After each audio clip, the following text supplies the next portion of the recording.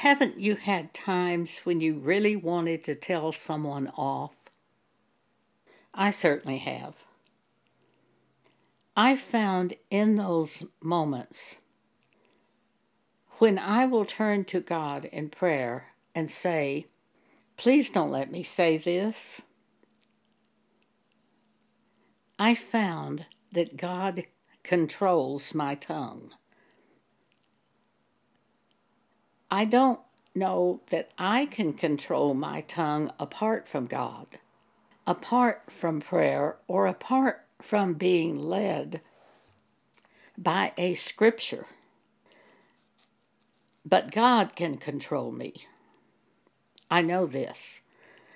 Often I've been amazed because after that person has left me, I have realized I didn't say that thing that I wanted to say, that I prayed not to say.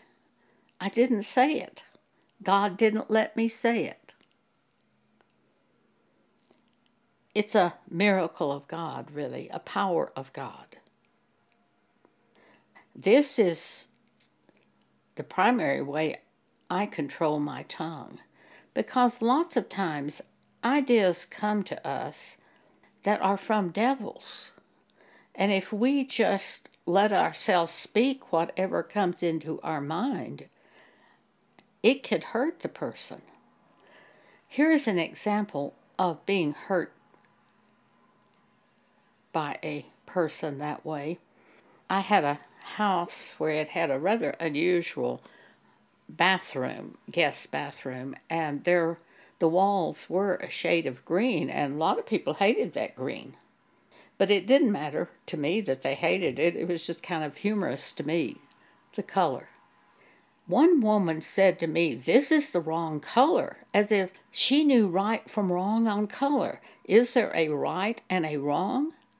I mean, a lot of people think there is, but really that's just vanity.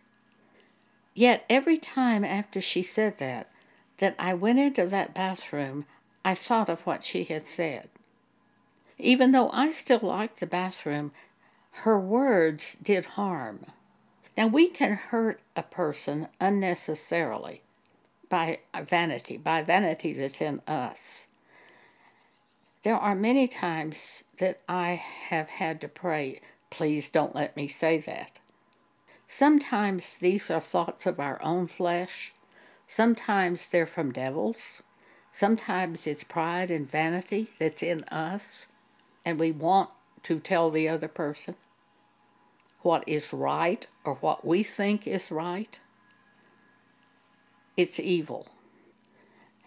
As we begin to learn more about the knowledge of God, the Christian way, I think we know there are things we shouldn't say.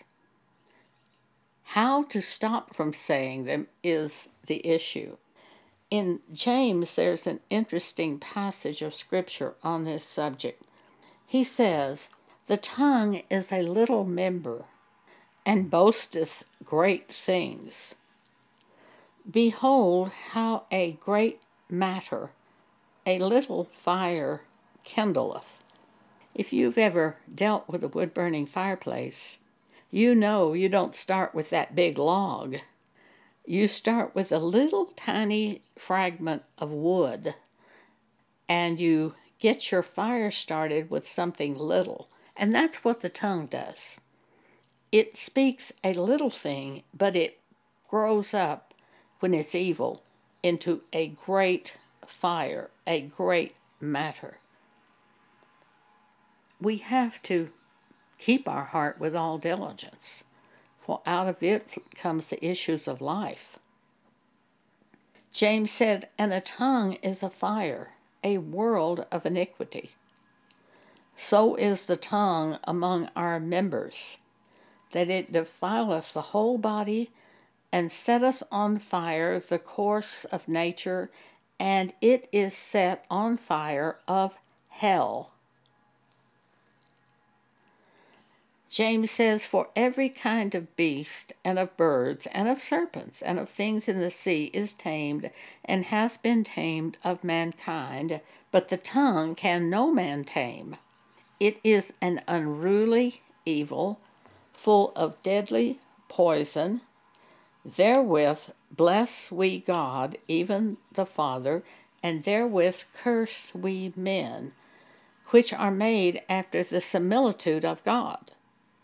Out of the same mouth proceedeth blessing and cursing. My brethren, these things ought not so to be." I think most of the time we can feel it when it starts to come in us to say something that is prideful or would be evil. In James 1, it says, "If you don't bridle your tongue, your religion is vain." That man that doesn't bridle his tongue, his religion is empty. He can say he's a Christian, he can say he's of God, but his religion is empty if he isn't controlled by God, if he doesn't bridle his tongue. We bridle our tongue, I think, by the Word of God, by calling on God for help. And sometimes we just have to walk away. The strongest example I have in my own life is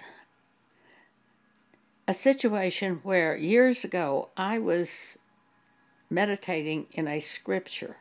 It had caught my attention as I was reading the Bible, and I stopped and thought about it seriously and began trying to do that scripture. It's Ephesians chapter 4, verse 29. "Let no corrupt communication proceed out of your mouth, but that which is good to the use of edifying, that it may minister grace unto the hearers." To edify the church, to build up the church, to cause them to have faith in God. Is that what my speech is going to do? To turn them to God? Well, that's what I want it to do. I'd spent about 3 days thinking about this scripture and trying to make it work in my life, trying to actually do it. And after about 3 days, I went to visit with my neighbors. This was years ago, and it happened to be a presidential election year. I am very non-political. But that year there was a political race which interests me. As I sat with my neighbors, I wanted so much to say, "And what do you think about the election?" Well, is that going to minister grace to the hearer? Is it going to edify the hearer? Is it going to stir up a fire of iniquity? Absolutely, it's going to stir up a fire of iniquity. It is not going to edify the person in things of God. It is not going to minister grace to the person. It is going to be a fire of iniquity. As I sat there with them, all the time they were talking, I was praying, "God, don't let me say this. Please don't let me do this." But my flesh wanted to. It was such a strong desire. But I just kept remembering that scripture. It was controlling me, or trying to control me. Would my flesh win out, or would the scripture win out? Well, I was very aware of the battle going on inside me, just over this simple thing of wanting to say, "What do you think about the election?" That was all it was. But it was so strong, that my flesh was so strong wanting to say this, that would loose a fire of iniquity, and I knew it would. So I'm praying not to say this. Finally, I just got up and left. I did not speak that to them, but I had to leave their house. It doesn't matter how you control these things, You just don't want to be a part of doing the evil. This is Joan Boney speaking. Thank you for allowing me to speak with you today.